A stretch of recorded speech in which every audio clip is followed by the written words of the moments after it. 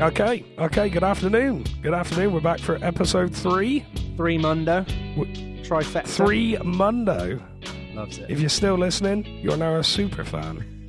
That's what we see you as now. There is no choice, there's no going back. You have to listen to us now. Exactly. Sorry, but that's the deal. That is the deal. As you can hear, I'm still a little bit croaky. It is laryngitis, Mark. That's not good.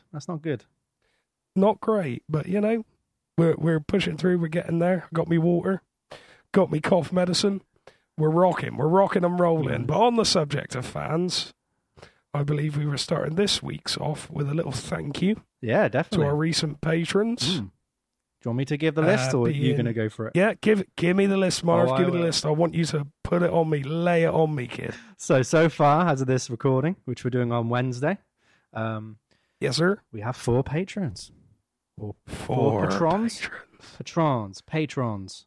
It's one of them ones, right? Patrons. Enos. I think it's patrons. I was joking, mate. I knew all along. Yeah, so I'm down with the kids. So, my mate Sam Hanlon, first patron. Thanks very much. Legend. My other mate Luke Smith. Thank you very Legend. much. Legend. Ollie Thank Can, you. who we both went to university with. Legend. Love that. And our previous flatmate and housemate, and will be future guest on the show. Yeah. Who does music under loops and landscapes. He does indeed. Who has a beard. He has a beard. And he lives in Bristol. And he loves ale. And his name is Jack Sharp. Hey, Jack Sharp. Yay, legend. Absolute legend. Legend of rock and roll. We really thank you. All legends. All legends. Any other adjectives or names to call them? Kings of the game. Yeah. MIPs. MVPs. MIPs? What's MIPs? Most important player. He's got it. Most important. You are legends. We appreciate your patronage. And we hope you continue to listen and enjoy our subtle voices and our talking, our rich warmth. Exactly. And our love for discussing nerdy stuff with albums. Exactly. And if you want to join them, it is on www.patreon.com/50 Ways Podcast. That's 50 Ways Podcast. We've only got one tier at the minute, the £3 a month, which gives you access to the full unedited episode a day early before everybody else. Which is a roller coaster. Which is a roller coaster of emotions and highs and lows and, peaks and valleys, everything you want. And we will be having merch up there soon. We will be doing different tiers.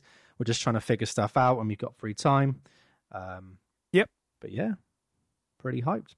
Yeah, absolutely. Yeah, I had my COVID vaccine jab, first one last week. Hey, good lad. That's pretty good, over 75s and that. So nice.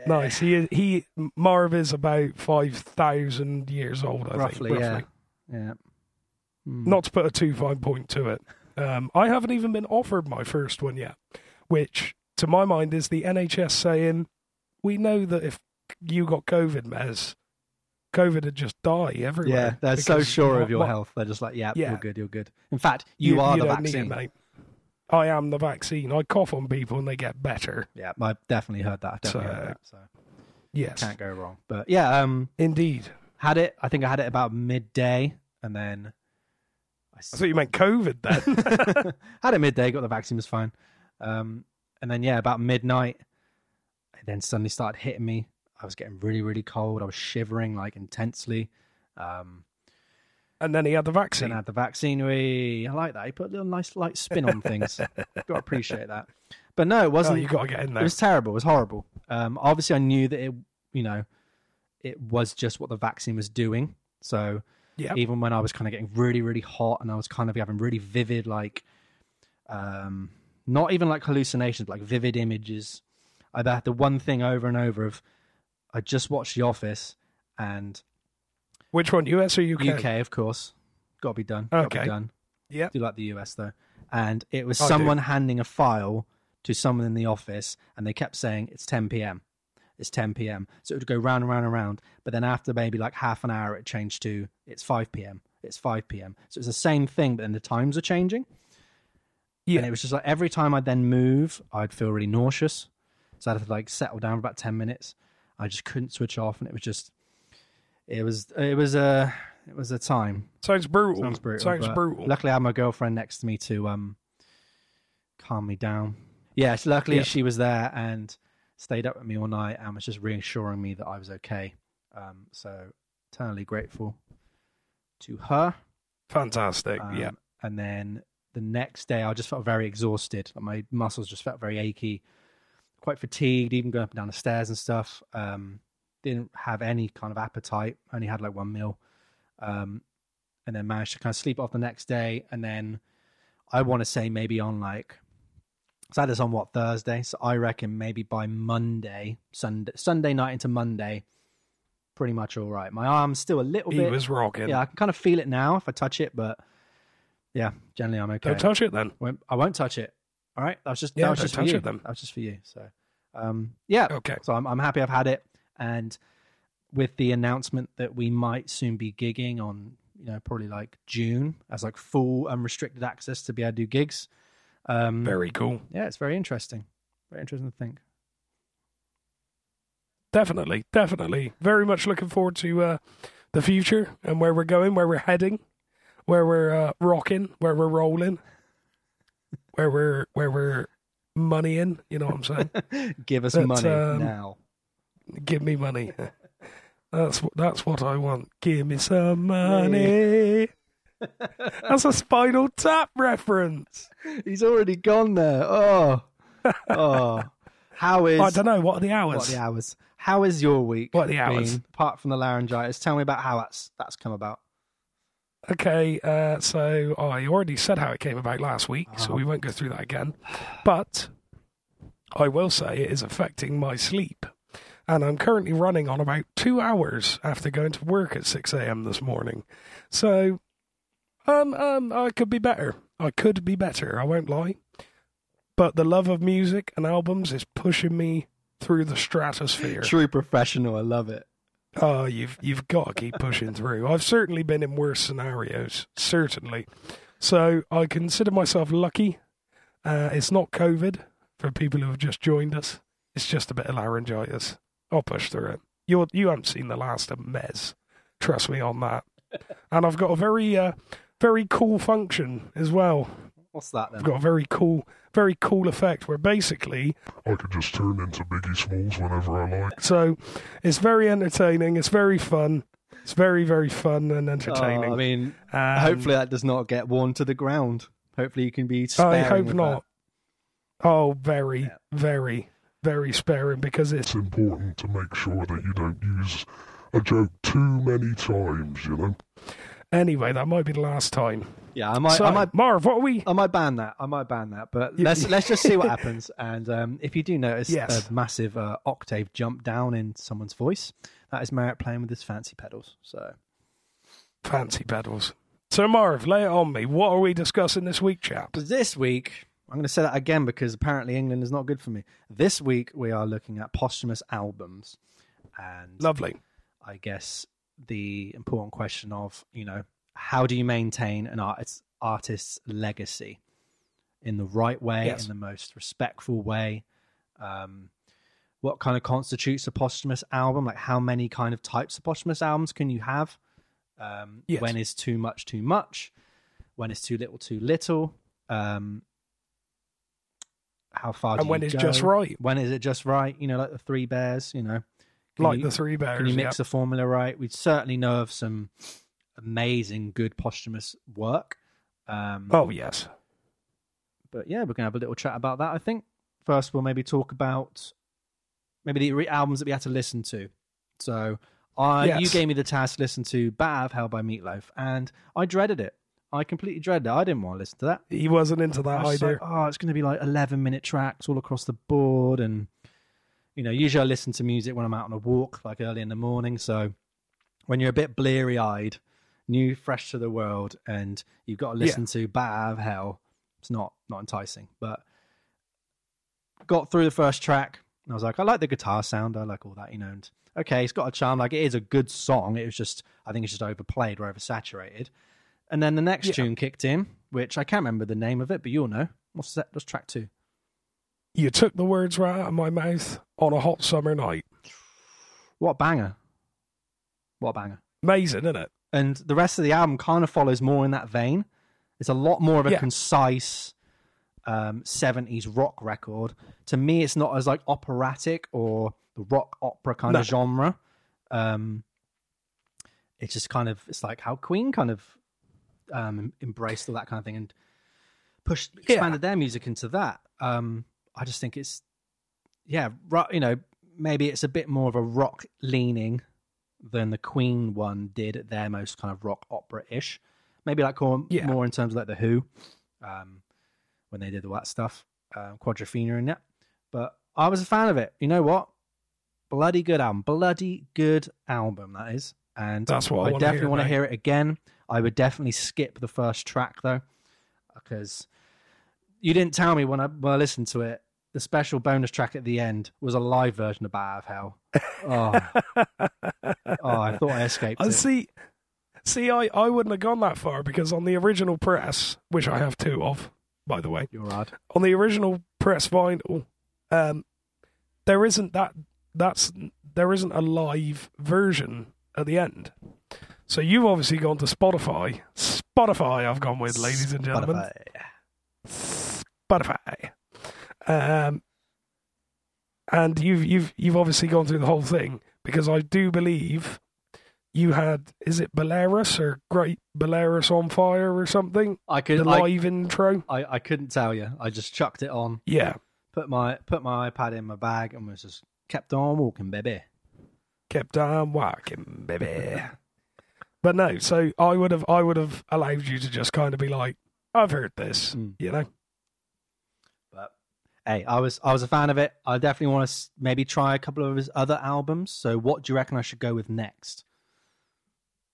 Bat 2, I would think, would be a good progression at this point. I'll go Bat 2 then. I'll give that a little listen, see what's what. Have a go at that. I'm not that intimately well known with that album, so I can't really make a huge recommendation, but it's Meatloaf, you know? Much like the food itself, I guess you can't go wrong. No, not really. Apart from me, because I don't want to eat it. Thanks. Merritt, how did you get on with Stillmatic and Illmatic? So I loved every minute of Illmatic, and coming from the perspective of somebody who very much enjoys Notorious, I could completely understand why people have such a dilemma choosing the best rap album of that year, because Illmatic is, well, it's flawless. In my opinion, it's absolutely incredible. NY State of Mind, Life's a Bitch, absolutely fantastic. The World Is Yours, and yeah, it was one of those albums. I mean, I listened to it whilst I was doing something, which is kind of what I'll do if I'm trying to listen to a new album, rather than just sit down and that's all I'm doing. Because I find you can pick things out and it will perk up your ears and it will make you want to listen more, if you see what I mean. So yeah, and I found myself humming along, having a little bop to it. Really enjoying myself. You love a bop. Really enjoying myself. Love a bop. I love a shindig, mate. Stillmatic. So, not a bad album either.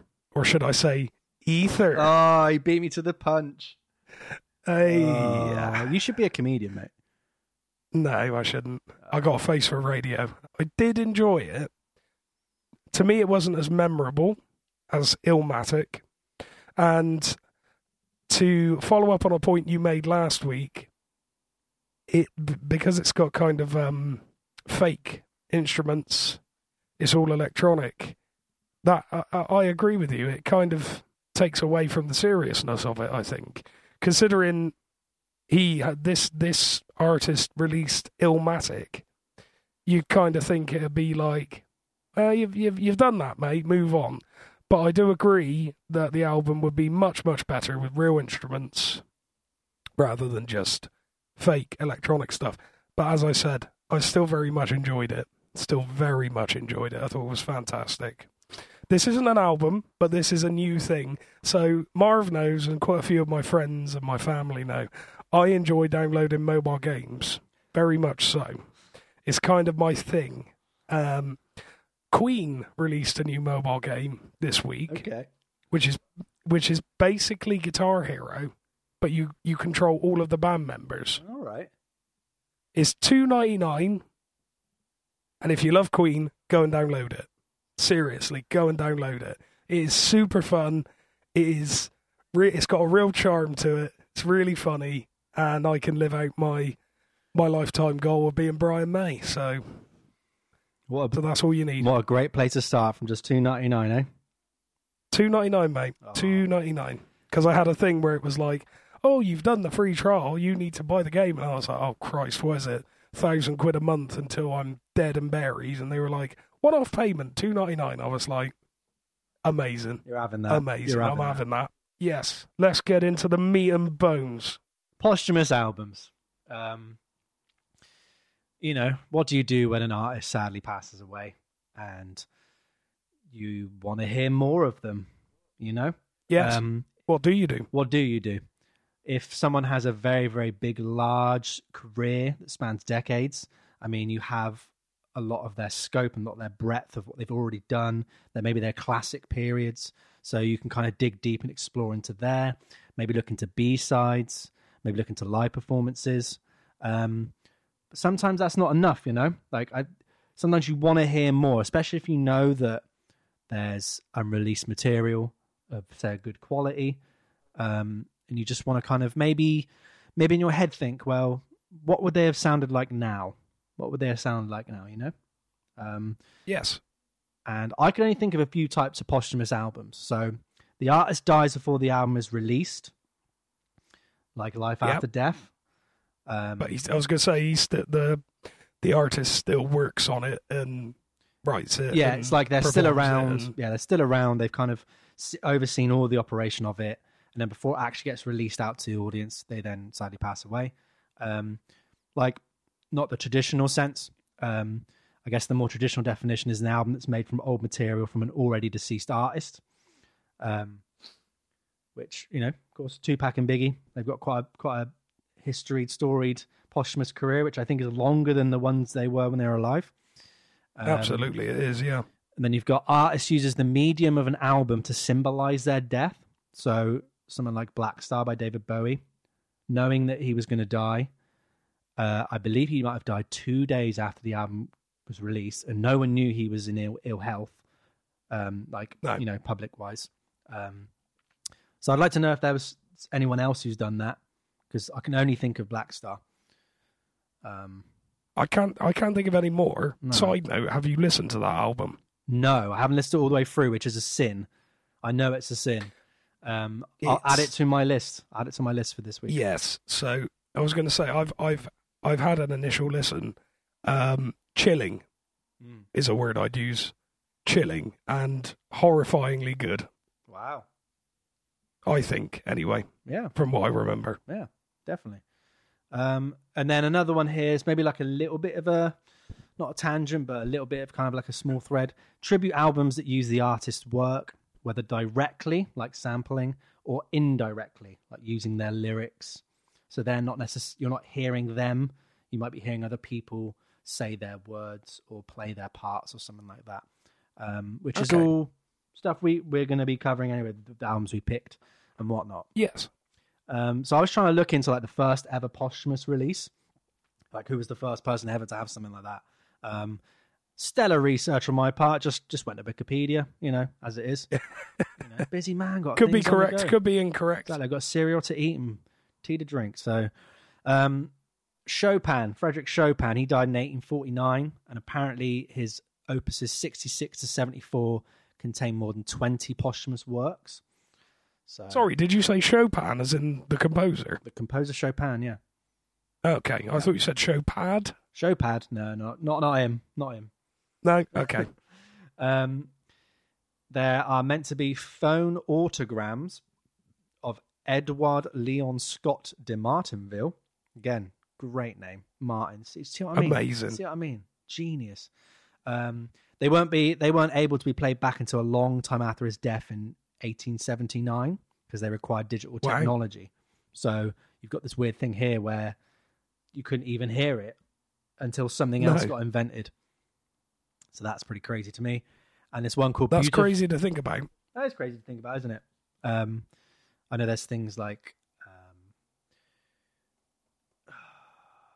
Woody Guthrie, I think, was using these recorders which use like wire copper or something. It was like a wire recording on a big spool. Oh, I've heard of that. Yeah. Yeah. That to me is really, really interesting. Like, no one had ever heard it until his daughter, I think, managed to get someone to restore it. Very interesting. And then the song Beautiful Dreamer, which was published in 1864, shortly after the death of the songwriter Stephen Foster. It was promoted as the last song ever written by him, composed but a few days prior to his death. But some people think it was written like 2 years earlier. Okay. So that's the earliest I can see. 1849, to about 1879. I wouldn't have thought it would be that early, but Yeah, I didn't know. I don't know. Like, it's pretty interesting to me, you know. that is very interesting. So we're going to focus on. We're going to use the Tupac Biggie storyline. Really, their posthumous releases and all this thing is kind of like the main thing going through, and then we've got 2 different albums as well that we want to touch upon. Yep. But I think just in terms of their legacies, especially within hip hop, especially within music in general, like both regarded as one of the best to ever do it, and short careers when they were alive, long careers posthumous wise, and Yes. both have very, very results, but they're very similar in other ways. So as we're recording now, which is the Wednesday, the 3rd of March, 2021, I looked under Machiavelli, which is Tupac's alias name. He did a he did an album, the Don Illuminati Theory, 7 Day Theory, it's something like that. I'll get it right. I will get it right somewhere down the line. It is the Don Illuminati, the 7 Day Theory. He released that under the name Machiavelli, which was his first, like, technically posthumous work. So I went onto his Spotify, and there was a new song called No Stress. It's a collab with someone called DBA. But what I couldn't see or hear, there's no Tupac verse. There's no vocal that I can tell is sampled. There's a Tupac sample. So, like, I'm really confused whether it's actually a track of his or not, you know? It's very, very strange. But the last release on Spotify that I could tell, the Tupac one, was a 2019 album, greatest hits kind of type, called California Love. Kind of, as you'd expect, just all the bangers. Of course, yeah. As for Biggie, he had an acoustic version of Mo Money, Mo Problems, 16th of October 2020, which I believe is just the original track, but with acoustic guitars behind it and kind of really soft drums. It's not too bad. I was going to say, I kind of like the idea of that. It's not too bad. And then March the 1st, I believe he had the documentary come out, I Got a Story to Tell, which you watched and you said was very, very good.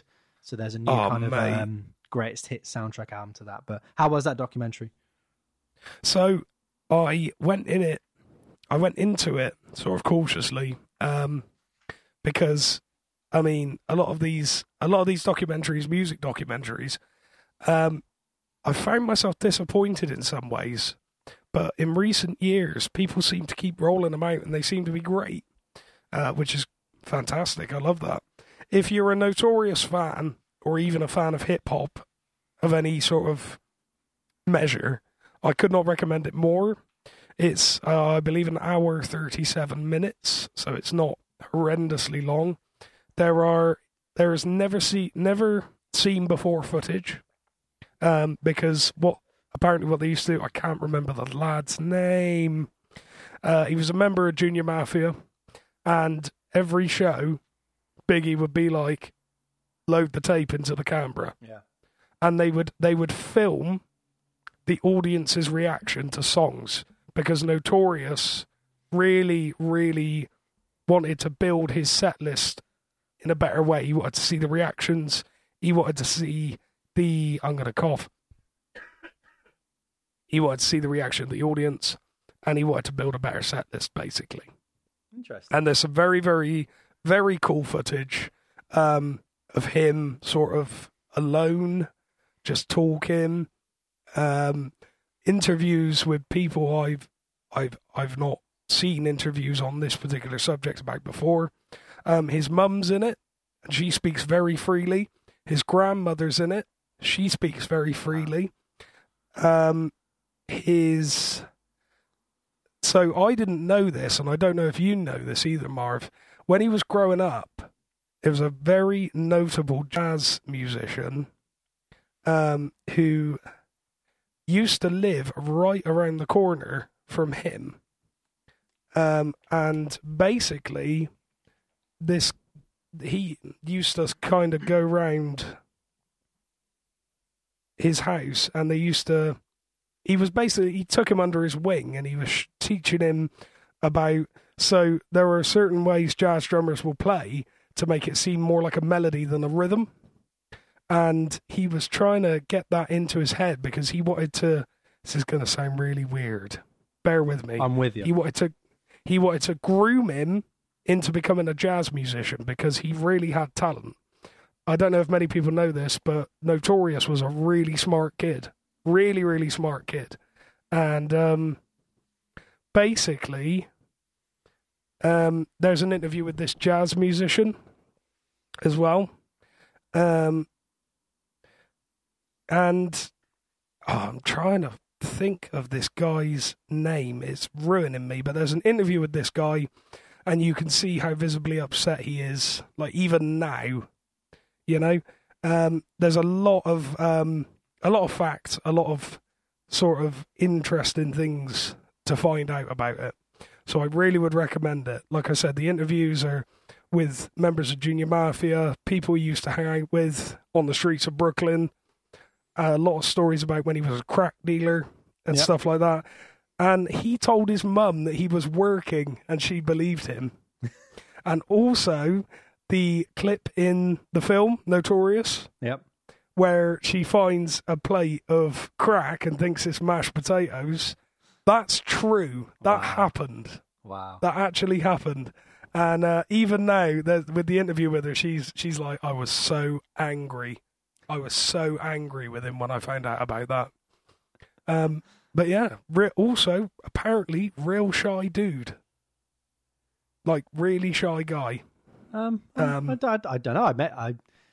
I'd watch it. You've not met him, have you? I've not met him, no. Unfortunately, I didn't that's the meet thing. him. He was around for a pint the other week, so we had to talk about that. Oh, yeah, here we go. Yeah. There's a new series on our podcast is Mez Has a Pint Mez With. having pints. Yeah. Yes. Mez Has a Pint With. So it's been Travis Barker, Roger Taylor, Tom DeLonge, and now Biggie Smalls. So that's all good. There it is. Saxophonist Donald Harrison. Okay, never heard of the guy. Apparently big in the jazz game. He said the first time I spoke with Chris, he was on the stoop. I was passing by, and he just said hello. We started talking. It grew into a friendship. He was a lot younger, but he wanted to learn about music. And that was music or magic to his ears, apparently. He gave him homework, asking him to scat along to an Adderley sax solo. You have to slow things down, take your time to phrase each note, Harrison explained.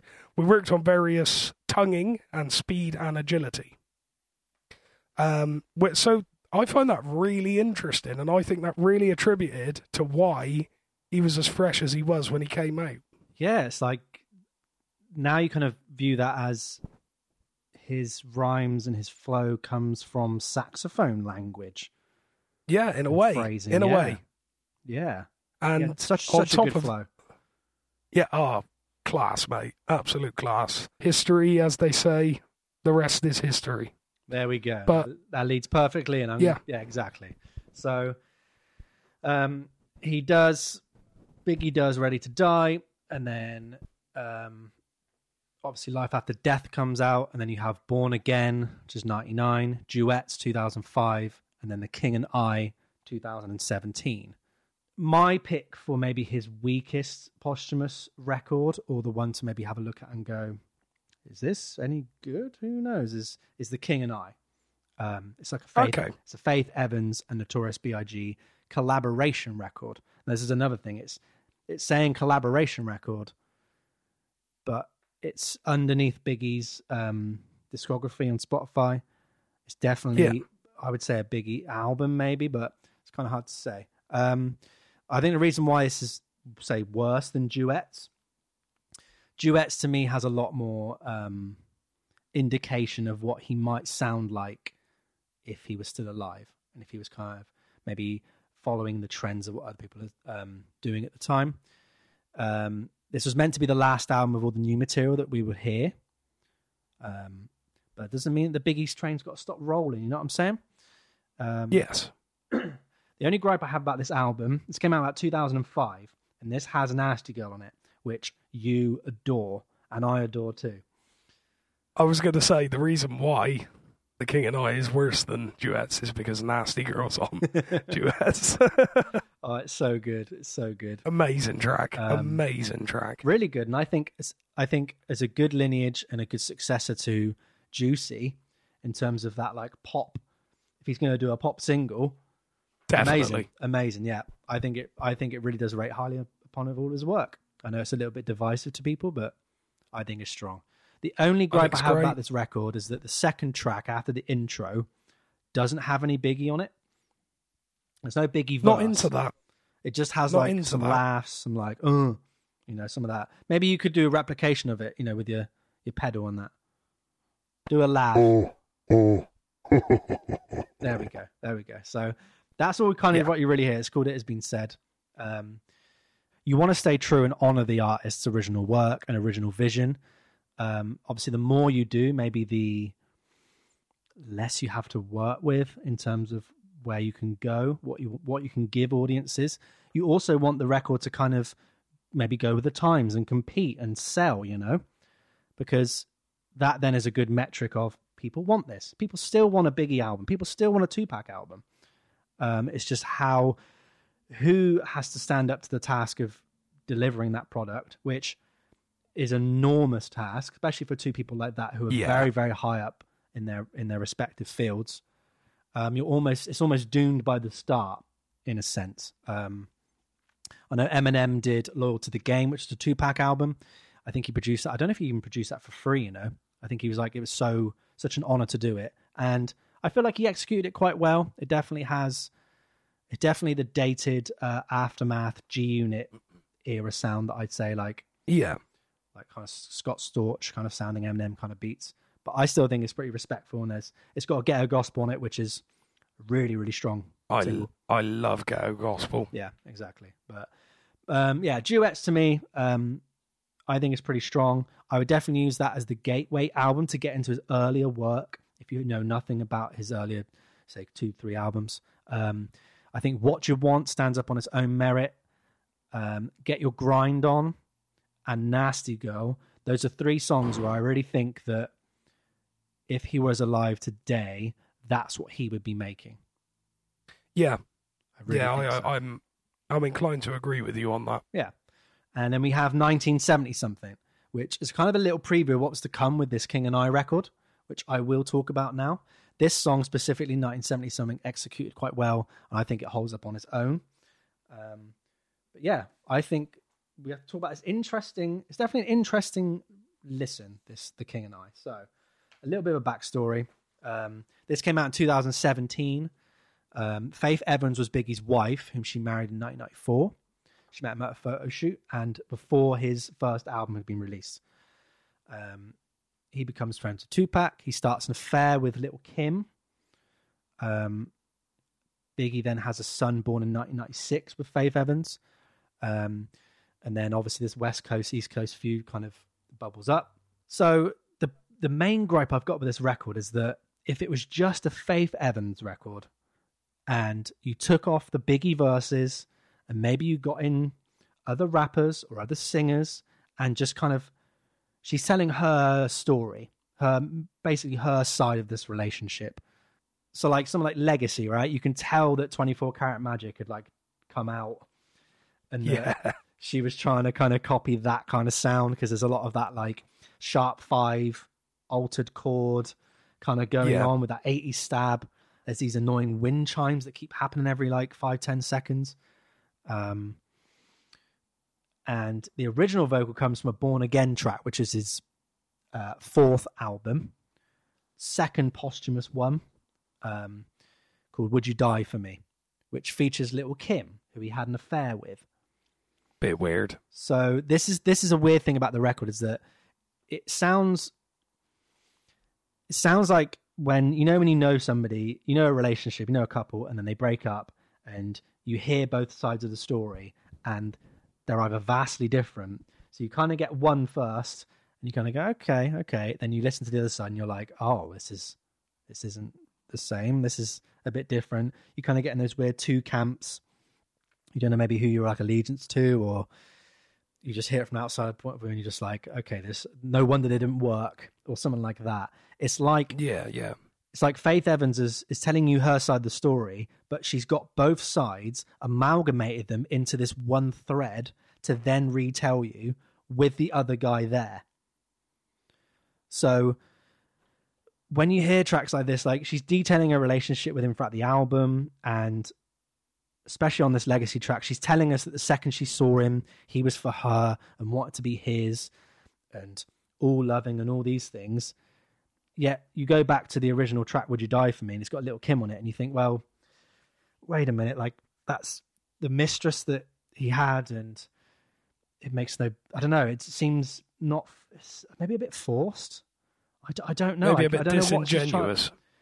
I don't know what she's trying to kind of prove throughout this record. Is she trying to set a new narrative her way to kind of make herself look good? Or is she trying to detail like, no, I know we had problems. I know there's this thing and that thing, but it's fine. It's been, over 25 years now. Let's just tell a story how it is. I don't care how ugly it gets. I don't care how it makes me look or him look.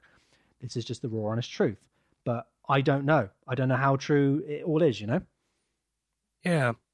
And I suppose at this point, it'd be kind of difficult to know 100% of the facts, because 50% of that relationship left us in 1997. To me, it's almost like she's gone, this is how I kind of think it sounds. So she's gone to the producer and gone, what have we got? Like, what of Biggie's samples have we got? And the producer's gone, we've got this. So she's gone, okay, I'm going to write songs around these, and I don't care what the initial context of it was. I'm going to crowbar them in to make it sound like it was intentional, and that's how I want to reflect the story I'm trying to tell from this record, from my life, from my relationship with him. That's what it sounds like to me. It's definitely more of a nah, that definitely, that's fine, that just put that in. People will like it, people won't that take that kind of thing, kind of thing. Thanks for saving me there. I was coughing. Right. I jumped in. This we're the dream team, we're the duo, we help each other out, dream team, we finish each other's sandwiches. I knew I was going to say that anyways. So yes, something like I Don't Want It, right? So it centers around Biggie wanting a certain act, and very much so. Now, the act that he wants maybe is graphic in nature, I must say. So she's really letting us know, like, I was faithful, I was all good, he was the one doing it. Yet on the track before, she was kind of had the same kind of approach of Biggie songs, talking about, sleeping with other people, but she's like, he's the one, he's all this. So, like, even then, that's a juxtaposition inside a juxtaposition. Very weird. Yeah. Very weird. It's very weird. The music itself is quite pretty. The music itself is quite pretty, and it's pretty good, Like, cool modulations. It's definitely interesting. But, yeah, I just don't get it. I don't get it now that she's kind of, almost kind of now having a go at him and being like, well, yeah, if you don't smarten your act up, boy, I won't be tying my shoes in front of you anytime soon. Marv, give me... So, for the listeners who don't know, we FaceTime whilst we do this, obviously, for COVID-19 restrictions. We do. Give me a sort of symbol over camera as to what he was requesting. Okay, well... This is for my benefit alone. So, if you want to know, I was brushing my teeth That's what I was doing. I got my hand to the side of my mouth. I was brushing my teeth, really opening my mouth loud, giving it a go. So it's got nothing to do with Titan Shoes at all. You're a liar. Wow. The weirdest part of this record, right? So there's an interlude that's Biggie. Sorry. Everything we've just discussed still isn't the weirdest part. I don't think it's the weirdest part. Weirdest part. So wow. It's an interlude, and it's Biggie and Faye. The guy who plays Biggie in the film Notorious is on this record doing this interlude. I'm not into that at all. I don't get it. Like, it's like getting a Biggie tribute act to rap on his own album that he's not necessarily a part of, that songs are coming from somewhere else. I don't understand. Weird. It's like she again, to have that more control over the narrative and the more editing over this narrative to show their relationship in a good light. I just don't get that. I do not get that. I mean, I know there are bands that maybe have hired tribute vocalists to be in their band. I think Judas Priest did that, right? Didn't they get someone who was in a Judas Priest tribute band to replace Rob Halford for a bit? I'm not entirely sure, but I do know Graham Bonnet, one of the vocalists from Rainbow, actually got a Rainbow tribute act to play as his backing band. Amazing. And it worked. It worked so well. It's such a weird, confusing narrative, isn't it, when you look at the stories? That is strange. But yeah, that is strange. What do you think of that? What do you think of like getting in? Because there's also rumors on the Tupac side that they got in Tupac impersonators to finish off lines, to do ad-libs and things like that to kind of fill it out. It's not confirmed, but it's definitely a rumor. So what do you think about this kind of interlude where you're listening to someone pretend to be Biggie on a Biggie record where Biggie is also on there talking about his story, but Faith Evans is telling you her narrative? What do you think? I think it's just unnecessary. I think she's got enough content for an album, and I think she completely missed the boat with the suggestion you had, which was make it a Faith Evans album, have Biggie here and there. I think Faith has done herself a disservice. I think she's been a bit silly about it, to be honest. She's been a bit of a silly goose about this. Faith, if you're listening, come down to Bristol. Let's have a coffee. Let's talk about how you could do the album, yeah? All right, Faith, you've been a silly goose. That is all. Yeah, silly goose. And on top of that, so you look at the album and you've got relative cliche song titles. I will make this clear. I haven't listened to this album. Well, it doesn't matter because you're going to be listening to it next week anyway. This is the whole point. No. We find albums. There we go. We find albums, and it sees the light of day. And this completely slipped by the wayside for me. This was released 4 years ago, and I call myself. Can I skip 10? Go on, 10 Wife Commandments. Can I skip it? No, you have to listen to 10 Wife Commandments. Because, oh my god! Because that is the title alone. This is what I mean. A song like that. So Biggie had a song called 10 Crack Commandments off of Life After Death. Amazing. Very, very amazing song. Great song. Obviously telling you kind of the rules of how to deal this crack cocaine or mashed potato. If you've got mashed potato, just deal that instead. Have a go at that. Exactly. Always, everyone wants an Albert Rooster. So, yeah, she's changed into the 10 wife commandments. So now she's saying if he breaks the rules, she will too. So now she's not afraid to go out and cheat. She's not afraid to go out and do this. No. Even though tracks before, she's being loyal. And again, this narrative of maybe she's portraying the correct narrative of how it broke down. She was like, well, if he's having his fun, why can't I? The kind of big overarching theme of this is like, why couldn't this just be a Faith Evans record? I think it would be so much less offensive. Absolutely. I think she could portray, even with this storyline, and take out all the Biggie stuff, it would just work so much better. I think the execution would be so much better, but maybe there was a thing of, well, put Biggie in, it's going to sell, it's doubling up your, if you've got fans of Faith, fans of Biggie, bring them together, it's going to sell like hotcakes. I believe it didn't really sell that much. I want to say maybe it sold 26,000 copies, something like that. Wow, it's quite low. A low amount. Yeah, it's definitely below 100,000 copies, but that could just be the world we live in, the music world we live in. Could be. But yeah, I just feel like it's painfully average. It's not the worst thing in the world, definitely. And this is the whole point again. We can get lost in this podcast when we keep, talking about the worst things or these things. But the whole point is, go listen to these. They aren't as bad as people think. When people say, never listen to it, it's the worst thing in the world. We're saying, go listen to it. We're trying to give you a little bit of perspective. We're giving ourselves a little bit of perspective and taking away all those big conjectural statements and hyperbolic statements. Like, it's an interesting listen if you view it as one half of a couple and how they would tell you the story. If you knew nothing about his life, her life, and you sat down and were having a coffee with him like you were, and they, you said, how was the relationship? How'd that end? How'd it start? Tell me everything. And viewed it that way. It's kind of interesting. Obviously, when we know about the previous albums. So for people that don't know a lot about Biggie, there are people that don't know about 10 Crack Commandments. They'll listen to that and then hopefully go back to his earlier work. You don't know. They might just view that as a standalone track. I wouldn't use this as a gateway album. Again, Duets is so much better. Yeah. But I just don't understand why she couldn't just make a solo album. And maybe it wouldn't feel right to include people in the story that were not there and didn't know him.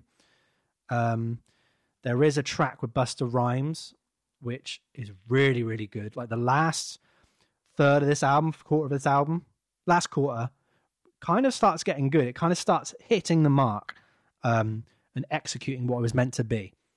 And there's a really interesting one called Loving You for Life featuring Little Kim. So you got the widow and the kind of mistress. So yeah, I don't know whether they've reconciled. I'm going to assume maybe they have if they're on a track together, but they must have done. But to me, that's should have been expanded on. It's way more authentic. It ticks all the boxes. It's not as Biggie heavy, but I don't mind that. It really makes me think like I wish this album was just like this. Again, that's pretty much all I got for that. Doesn't have any flashes of his like early work in terms of musicality.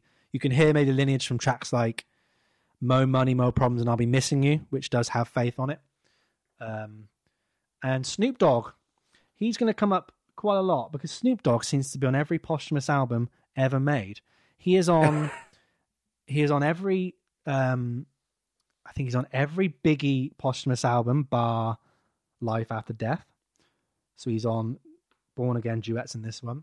And I believe he might be on every Tupac posthumous album. I could actually be wrong there. You know what? I'm not that wrong. He's on Pac's Life. I don't think he's on Loyal to the Game. But yeah, he's everywhere. And he's going to be on the last album that I'm going to talk about too. But yes, it's definitely a very interesting listen. Don't expect anything. Don't go into it thinking it's a Biggie album, even though it's probably marketed as such. But view it as, like I said, it's a relationship has crumbled and the woman is telling her side of the story. She's kind of maybe putting in her narrative, maybe bending the truth, telling maybe a couple of lies here and there. So as that, it's good. The music is interesting at times, sounds a bit dated, but I would go in like that. I like that. I like that. And just one further point, just looking at the track listing, she said all this stuff and all the cliches, and then you've just got, it was worth it at the end. So you can look at that as a round off nicely, or you can look at that as another juxtaposition to this whole Faith Evans Notorious B.I.G. bubble. Do you want to hear about the posthumous album I was looking at, or would you like to say more, Marv? I mean, all I'm going to say on the Tupac side, I think Tupac's work is pretty solid throughout. He had a couple of other albums.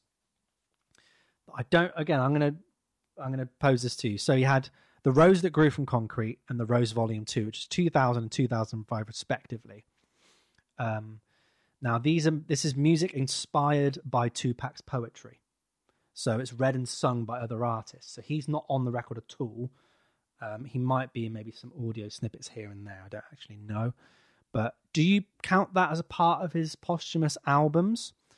Do you think it affects his legacy if it's only inspired by him rather than like new studio album? And what kind of separates inspiration from sampling him into a song and calling that his work? So obviously he wrote it. And by that degree, I would definitely count it as Tupac being involved. Posthumous album speaking, I think you could lean on that. I think you could say it is. I wouldn't necessarily loop it into the same stuff as he's done before, because obviously you've got different people on it. However, like I said, you could look at it in a different light. Here's a different flavour. Or do you really like these artists? And do you really like Tupac? Well, you're going to love this. I suppose you could look at it in that light. There's an interesting thing on, I believe, Loyal to the Game. No, it's on Pax Life, sorry. The Snoop Dogg's there again, yay.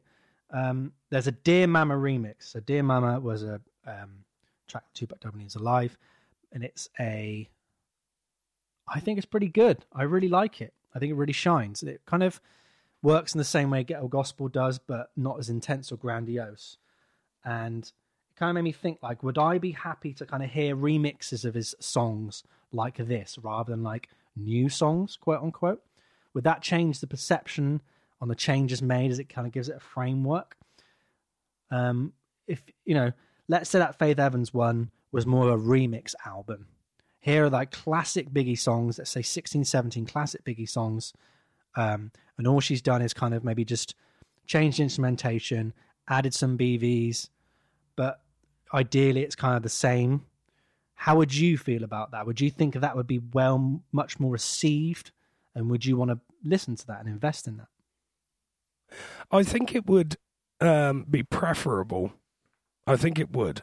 As I said, I've not listened to it. I'm going to have to this week, apparently. You can't make me. I could always just Google a review. That's true. I'm not going to do that. I'm going to listen to it. But because you're professional. Yeah, because I'm a professional and I'm affordable. Tresemme. It's... other shampoos are available. Other shampoos are more than available. I'm using Al Pacino at the moment. Nice. And it's quite fantastic because not only does it strengthen my hair roots, but it makes me feel like a gangster. Al Pacino. Have a little laugh there, won't you, boys? Anyway. Yeah, that's pretty much that covered. So, Mez, what posthumous record did you have a look at? So, I dug deep. Not that deep. Not that deep. I had a look at Queen's posthumous album. Now, there is another one. In fact, there's a couple, but they're mostly live, so we don't count them. So, yeah, you had The Miracle in 89, Innuendo in 91, and then, as a lot of people know, in 1991, Freddie Mercury died of AIDS. He didn't die of AIDS. That's completely incorrect. He had AIDS. He died of a flu-related complication, I do believe, because as I'm sure most people know, AIDS eats away at your immune system and you die of a cold. That's what it does. So, Made in Heaven was released in 1995, 4 years after Freddie died. It was recorded during two different periods of time. It was recorded, I think it was like January 1980 to May 1991, so like sporadically. And then it was finished off October 1993 to February 1995. There were a number of different studios involved. But yeah, November 1995 is when it was released. I adore this album. I think it's wonderful. In fact, a lot of my formative teenage years, the soundtrack of it was for It's a Beautiful Day. Interestingly enough, It's a Beautiful Day was, I will get to it, give me a second. It was a bonus track on a deluxe version of the game, which was released in 1980. Okay, so about 15 years before. Yeah, so this album, songs on this album have existed for quite a while previous to it being written, recorded, released, etc. You've got Mother Love, which is basically Freddie. I think it's him kind of equating, saying like one of the lines in it is, "I don't want to sleep with you, and I want mother love." So he doesn't want any of that sexy nonsense. He just wants warm, comforting love. That was the best way I could equate it. I do apologise. I mean, I felt it. I felt it.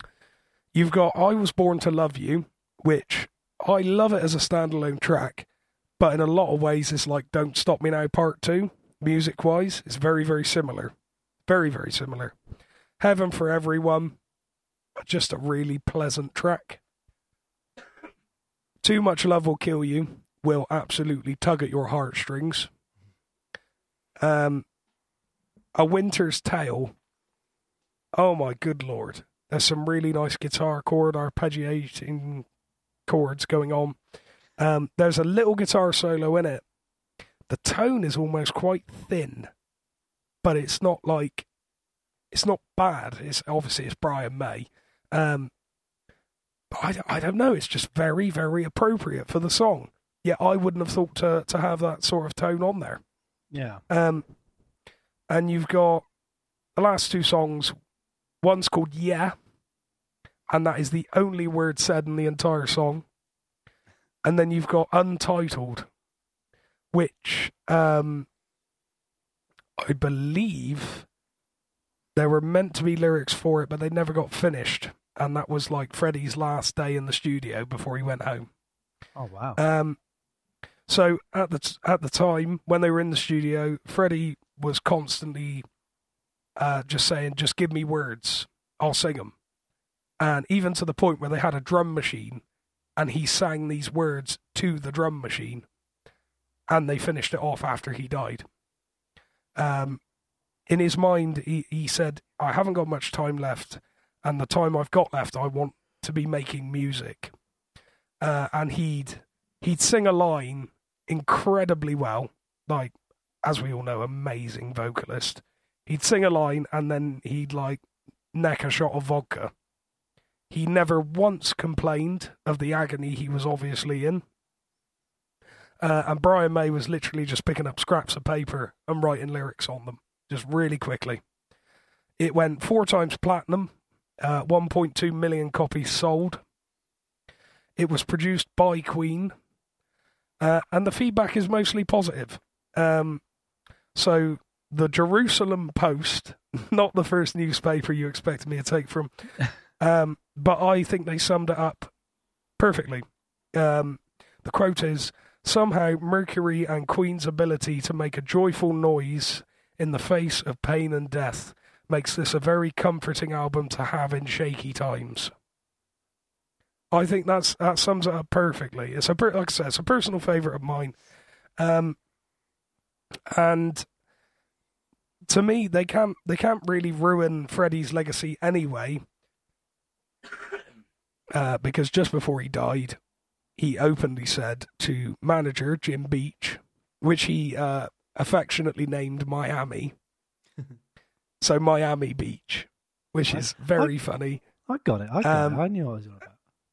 And apparently it's some sort of reference to do with the sun's always behind you on Miami Beach, which I find hilarious. That's wonderful.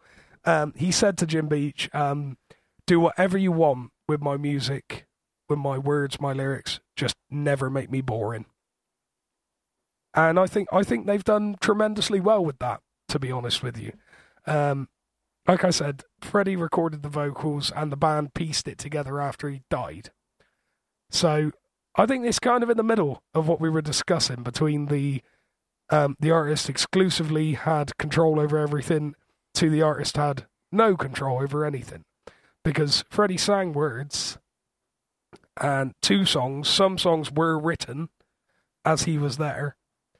But on the other hand, it was finished and pieced together by the rest of the band 4 years after he died. So, I mean, what do you make of that, Marv? Is that, would you agree with me there?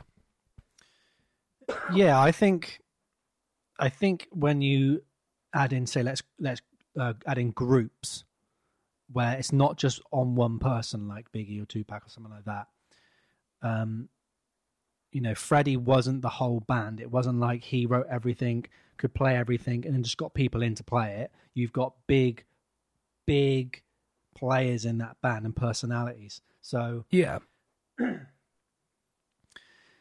it gets to a point where, I mean, did they know when he got his AIDS diagnosis? Did they know at the time, or did they find out later? So they found out later on. The Queen biopic, which is excellent, by the way, I recommend anyone to go and watch it. It's not exclusively to the timeline of what actually happened. Despite the fact Brian May and Roger Taylor were heavily involved in it, it's not completely factual. There are some minor details, but there's also one where just before the Wembley performance, where they're rehearsing, Freddie turns around and tells them all. That never happened. Oh. He told, I believe, Jim Beach, he said, I've got this, but don't tell anyone. Don't tell anyone about it. There was a big meeting with Queen management where it was like, I've got this, but don't tell anyone. What album era is that around? That, I do believe, was... Oh, you've asked me now. You've asked me. I do believe that was the Kind of Magic tour, which was 1986. Okay. So, I guess if we went back to the Black Star thing, where no one knew that David Bowie had liver cancer. No. Until after his death. I guess Made in Heaven might have been the kind of proto kind of type of that posthumous album, you know? I think you could look at it like that, yeah. Yeah. Definitely. But yes, I think it's fantastic. I think it's a very emotional listen. I think it's in Mother Love. There's a minor chord strike, and Freddie really goes for the note. And you can, it's in Mother Love. You can hear it in his voice. There's a really rough, raw quality to it, which wasn't intended, but they left it in. And I think it was a very good move to do so. It's very emotive. It's like when we were talking about Saint Anger, where the vocals in it are very, very evocative. They're very emotional, empathetic, and you can hear that. This is what this album's like for me.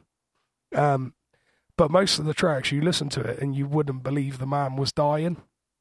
You just wouldn't at all. He's still on form. Still on form, yeah. It sounds very sad, and again, I think if the emotion is there and the true storytelling is there, and that's something to definitely get behind. That's something that you can't necessarily criticize. You know, you can't exactly. You have to take that into account. And I think that's a very big thing to do, because in Tupac and Biggie's case, that wasn't there. They were in good health. That wasn't that side of that. I did read a couple of bad reviews, because this album does get a slight bit of hate. It does from people time to time. People saying it's on the weakest, the weakest side of their spectrum. One that I know you're going to find particularly offensive. Here we go. The guy says that there's too much Brian May guitarisms on it, and in quotes he put, not in quotes, he put in brackets, too much Brian May can do you harm. Now, how do you respond to these allegations, James, that too much Brian May guitar can actually harm you? Have you got their address at all? I could give it to you after the show, maybe. Okay, sweet. That's my feeling on that. I think it's kind of unfair to do that. Context. Think of everything that was going on at the time. Your lead singer is dying. Like, he's not like having a bad day. He's dying. The label isn't going, come on, lads, got to finish up here. A vital aspect of your songwriting will not be around for much longer. And you need to get this cracked ASAP. So that's what I say to that reviewer. Obviously, you know, his music, it's open to interpretation, it's open to criticism. Again, I guess a big overarching question there is that how much criticism do you think posthumous albums should have? You know, should they be viewed rightfully by their own artistic merit? And do you have to factor in the fact that someone has died and doesn't have any control over it? Especially in Freddie Mercury's case, where, you know, the public at the time didn't know he was dying, but they knew he was dying and, you know, had passed away once the album had come out. So that context is there, and it's very, very pivotal. It's very vital, and it is the record. Like you were saying, he's probably talking about, you know, his struggles with his illness and his disease. So maybe it's like an artist by artist basis, but then do you think it's fair to have to put that up next to their other work, knowing that it's not going to be their best? Or, you know, maybe as my head is now turning into, you follow the story of the band and you know that that part of that act, of that story, of that timeline, that's what they were going through. So you have to view that album in that context, you know? Yeah. No, I know exactly what you're saying. And I'm inclined to agree. It's important to see the context. Obviously, as we've discussed before, we're very kind about the bands we love. But, you know, in terms of comparing to their previous work, I think that's fine. I think that's okay. Because you're still following the timeline. You're still going, well, in 1977, they did this. In 1986, they did this. In 1963, you know what I mean? So I think I agree with you. I think both instances is more than acceptable. Just don't ever say there's too much Brian May, because that's impossible. You will come round for more than just a cup of coffee. Oh, I'll come round and break your legs. I said, no, I won't do that. I won't do that. That is a threat. I'll come round and break the ice. Okay. Over someone's legs. With a fact about how that's not correct. You go, here, in fact, he was actually experimenting with his pickups on his guitar, so actually, you're hearing some fresh bridge playing Brian May, yeah? I am an absolute nerd for Brian May, that's no lie. So, I guess Made in Heaven then, so where would you place it? If you had to be objective and be a critic, I'm going to say it again, a critic, where would you place it among their work? Do you think it's some of their best work? Do you think rightfully so, just based on how it sounds or the situation of the time? Does it have to be in that lower bracket? Where are you going to place it? For instance, is it better than Hot Space?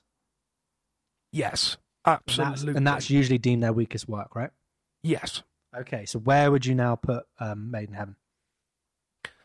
Difficult, that one, because it's not offensive in any way possible. I've seen some reviews that say there's no filler, there's no this, there's no that. There is a bit of filler on it, I won't lie. And that's basically blasphemy for me to say that at this point. There is a bit of filler, but yeah, I still think it stands up really well. I still think it's a great Queen album and a great album generally. Okay. So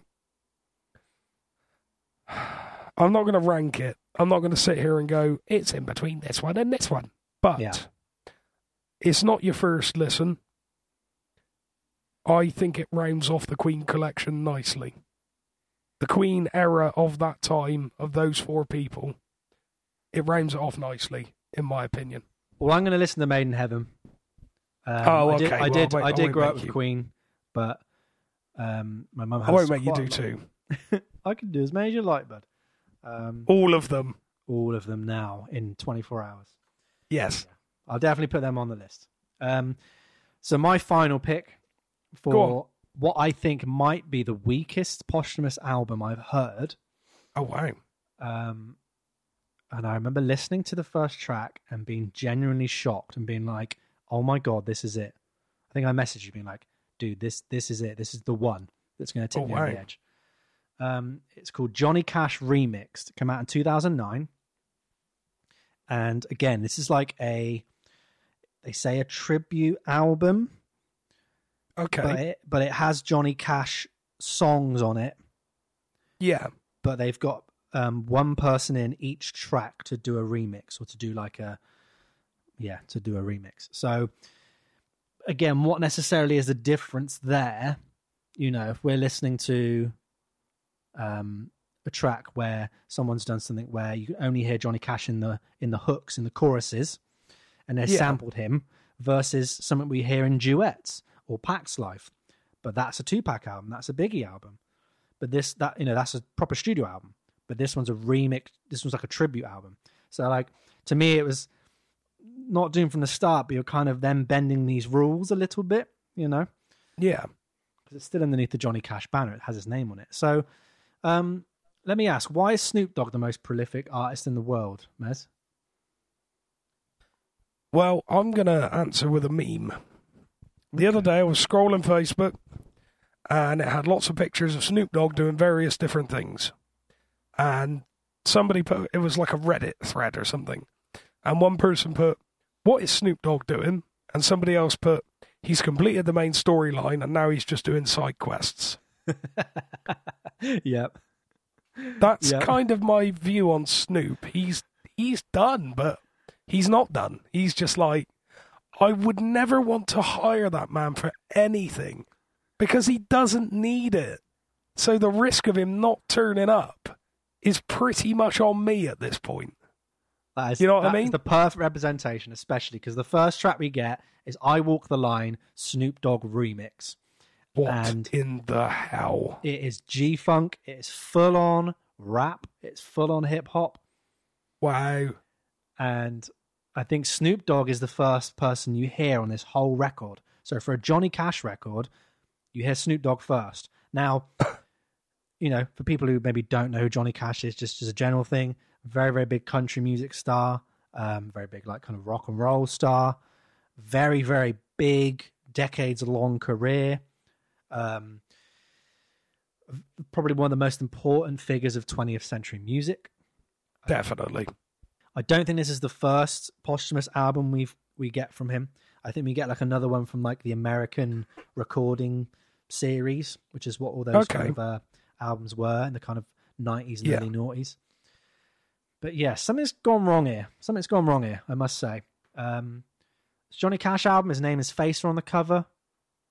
You know, I Walk the Line is on there, Get Rhythm, Folsom Prison Blues, Big River, these huge, huge songs. Yeah, I'm hearing Snoop Dogg straight out of the gate. I have no idea who this appeals to. Bit weird. I have no idea because Johnny Cash fans are going to be as old, if not a little bit younger than him. Yeah. And I can't see any younger people picking up this album at the time and then getting into it. And especially for hip hop and rap, I can't see anybody necessarily getting into it.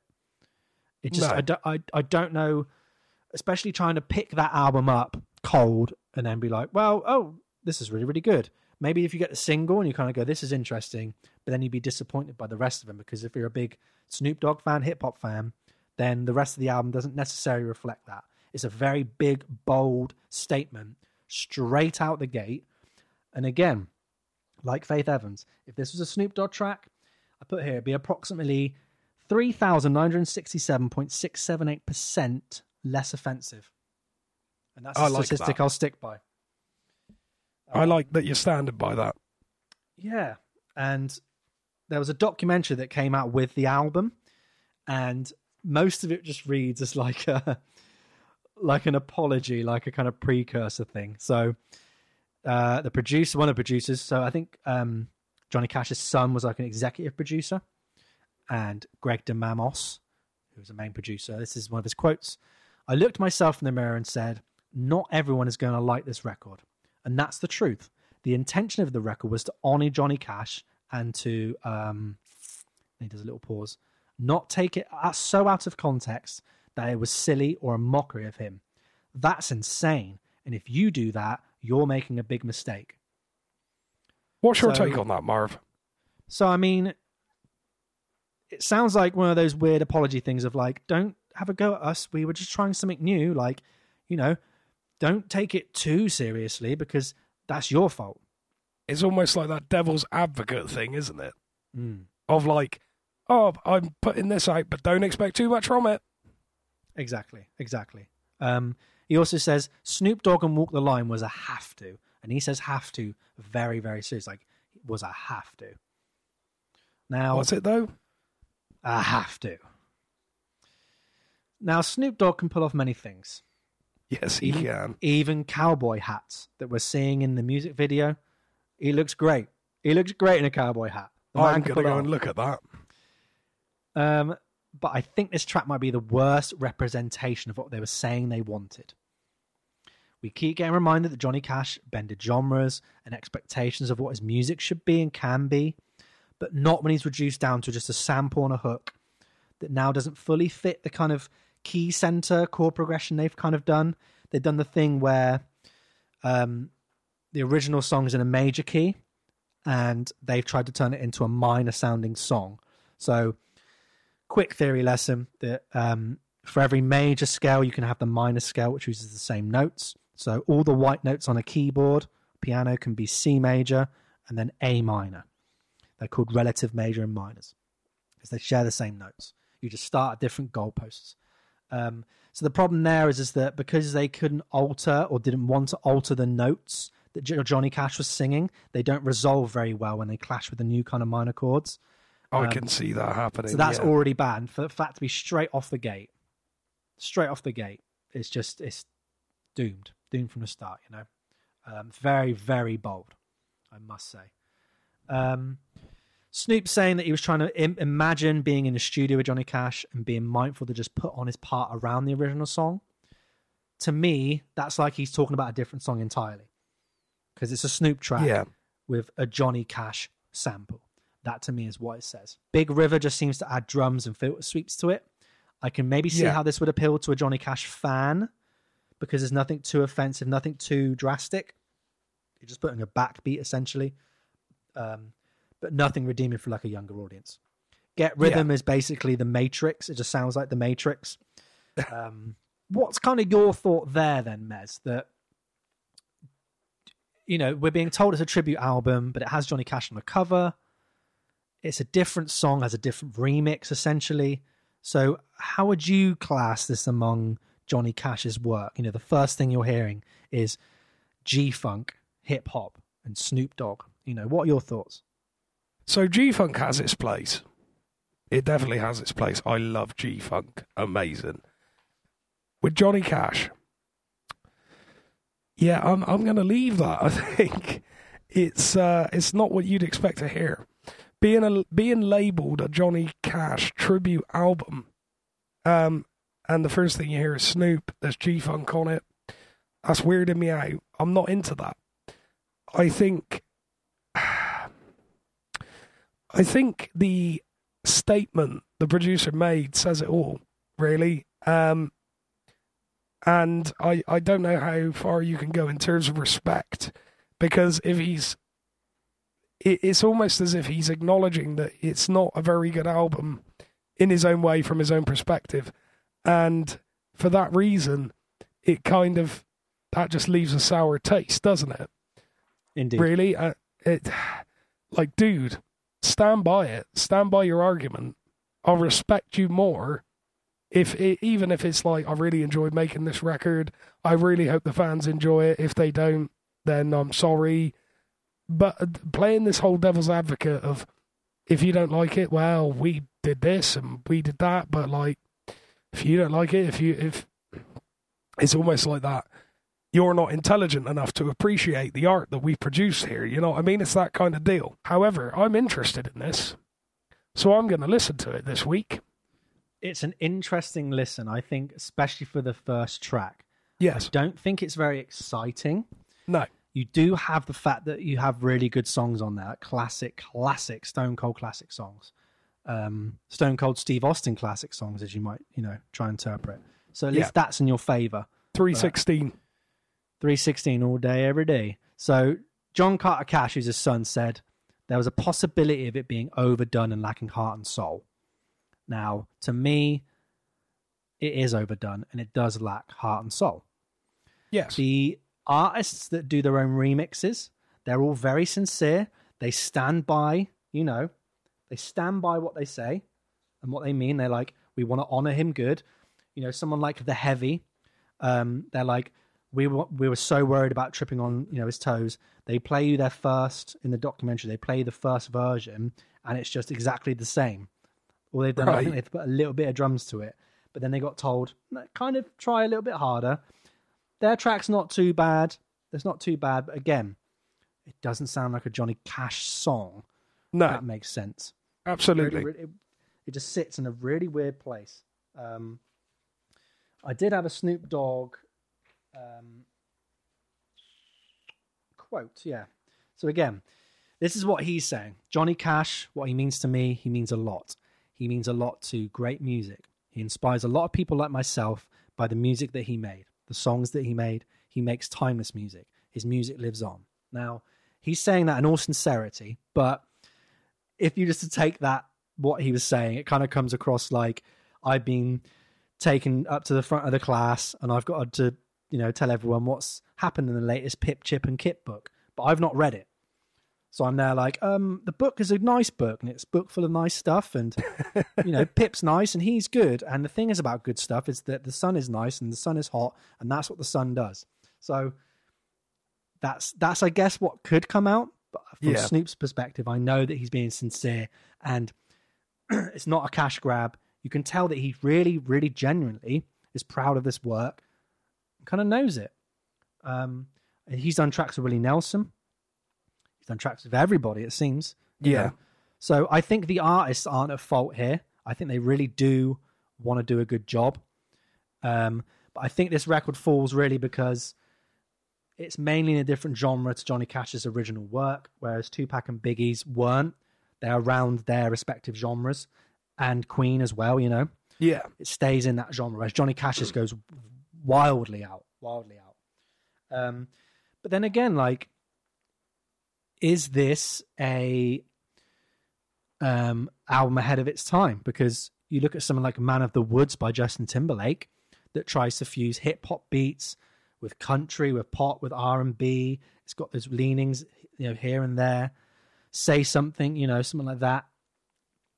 Where you're like, well, okay, maybe it didn't get the best critical reception. Some people said it just didn't work, the genre mashing. But I really like that album. I've got a good fondness for that album. But that was 2017, 18. Yeah, 2018 maybe. So yeah. This Johnny Cash album is 9 years before. Maybe we weren't ready for that. Sugar Time sounds like the country we're here now, like Florida Georgia Line. That song Cruise is quite big. And a lot of country songs now are like hip hop inspired, have fake drums. They're all about drinking beer and partying. It's very synthetic. It's not what people would call original, true country music. It's very, very pop. So maybe that Johnny Cash thing was just a catalyst for it. Maybe it was just ahead of its time. And maybe if you view it in that way, it could be more of a genuine thing, a genuine piece of music. But the interesting thing here is that it's not boring. And the last one is that his son says that this will make listeners want to listen to the original recordings. I don't want to listen to this. Okay. I just want to go listen to the original records. And again, there's so much Johnny Cash I don't know. I'm a bit more of a greatest hits guy when it comes to him. Same, yeah. But yeah, I'm going to go back and listen to his work. And that is not the record. That is the last record I would choose for someone to get into Johnny Cash. But it's a very interesting listen. I think go into it with an open mind. maybe get past the Snoop Dogg track, a bit like Bat Out of Hell. Yeah. Snoop Dogg track is not indicative of the whole album, but definitely give it a listen. And Mez, that's your own work. Give that a listen, boy. Yeah, I will. I'll go and give that a go. And in actual fact, I am going to speak to a friend of mine, James, who may or may not be listening, because he's a huge Cash fan. He loves Johnny Cash. So I'm going to speak to him and I'm going to ask him if he's aware of this. And if he isn't, I'm going to ask him to listen to it as well. I'm going to listen to The King and I. And what was this Johnny Cash album called? It's called Johnny Cash Remixed. Johnny Cash Remixed. Yep. Rewind Selector. Rewind Selector, boom. There are, on the album artwork, there's a pair of headphones and the headphone cord goes into the microphone. And I don't like that. That annoyed me. Yeah, that doesn't... Yeah. Nah. I'll tell you what, though. The thing is... You really shouldn't do that. Oh, here we go. You've been very good, actually. You haven't brought that out loads. No, so you well can't. You can't overuse it too much. Good amount of constraint. Right then. So I think that's really all the albums I can think of. Yeah, Again, if you've got any albums that you think, especially posthumous ones, that you think we should have mentioned, give us a DM on our Twitter, give us a DM on our Instagram, email us 50wayspodcast@gmail.com. We want to hear what you're saying. Absolutely. And any other suggestions for anything. Episode ideas. I've been getting a couple of them. It's been pretty good. Yeah, pretty hyped on it. Amazing. Right, we're going to come to YouTube comment theatre now. So we've got two ones, haven't we? So we've got a small little one from you, and then I found one as well. And I went with Snoop Dogg, because I thought Snoop Dogg is on all of these albums. He's probably on that Queen album, you know? He's probably buried somewhere on that Queen album. Busting out. I haven't discovered him yet, but if I do, I'll have to let you know. He's there. So let's do your one first. So where does your one come from? My one comes from a Watch Mojo video, and it's Notorious B.I.G. versus Tupac, music-wise, okay? A classic argument. Now, this one's not very long, and there's a simple reason for that, listeners, and that's because every single comment I find had about 50 comments underneath it, and this podcast is already too long. So I had to find just enough. So am I starting this off, Marv? I think you should start it off because he give you the best lines, so go for it. Okie dokie. I hate comparing them. They're both amazing and influential rappers. Exactly, they're equal. Biggie is better. And that's that. I found that funny because it was like, and this comment has like 73 likes. So this guy's like, everyone's good, let's just not go there. Somebody else agrees, and someone still, even though someone's gone, yeah, they're both just as good, someone still managed to worm their way in and go, actually, I think this, and I'm correct. Oh, just even the fact of YouTube comment trolls anyway, but like, especially with a bone of contention like that, Tupac versus Biggie, no one's going to agree on anything. Same as Illmatic versus Ready to Die. Exactly. Blue versus Pink, and loads of stuff, you know. Who's sexier, Mez or Marv? Obviously me. Obviously Mez. Wow. But, you know. Next. Wow. Right, my one comes from Carpool Karaoke, the series, Snoop Dogg and Matthew McConaughey, Apple TV app. I was trying to find a couple, but this one kind of stuck out to me. I quite liked it. So here we go. Why does Snoop actually look like an old Chihuahua? Like Poodle, though. Lol, good comeback. No, it's a Doberman. It's the hair. D-O-double-G. So true. Because he smokes tons of weed. Dude. Yep, definitely a Doberman. Even more like a Whippet. Dead ass. It's the dog in him. Poor Snoop. He did not age that well. Ellipsis. Lol. Damn, lol. Because he's Snoop Dogg. Because he's always been a Snoopy breed of a dog. Lol. LMAO. That is so true. I've never heard a more perfect description.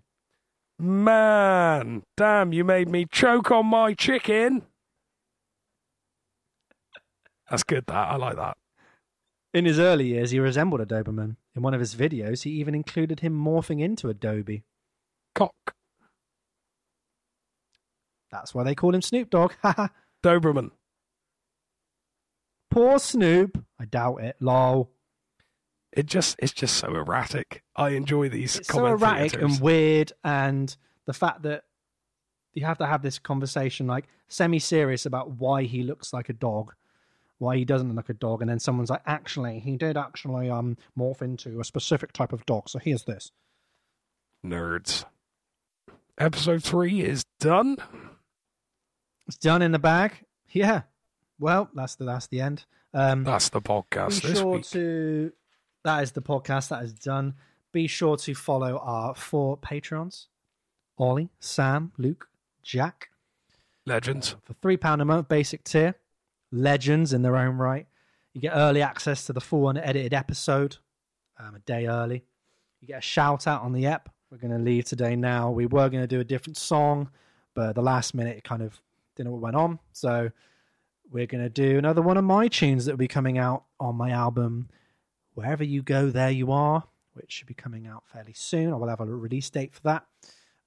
It's titled Birch, and I named it after my friend Mark Birch, who's a very, very good artist. And I think it's a bop. I quite like it. Underneath the alias Afralune, that's AFRALUNE. Go look that up on Spotify. I've already got an album out already called Blank Tales. Give that a spin. I've got my single dropping 2 days' time called A Render, which I played last week. So go listen to that, pre-save that. Yeah, hope it's a good one. We'll see you next week. We're going to be doing live albums. So I'm looking forward to that. Get your comments in, get your suggestions in, get your emails in. Let us know what you think we should cover, what you think is the worst live album of all time, and we'll listen to it and we'll defend it and we'll have a jolly good old time. And there you go then. I'm all good. What about you, Mez? I'm all good, kid. He's rocking. All right then. See you later. Cheerio. Bye-bye.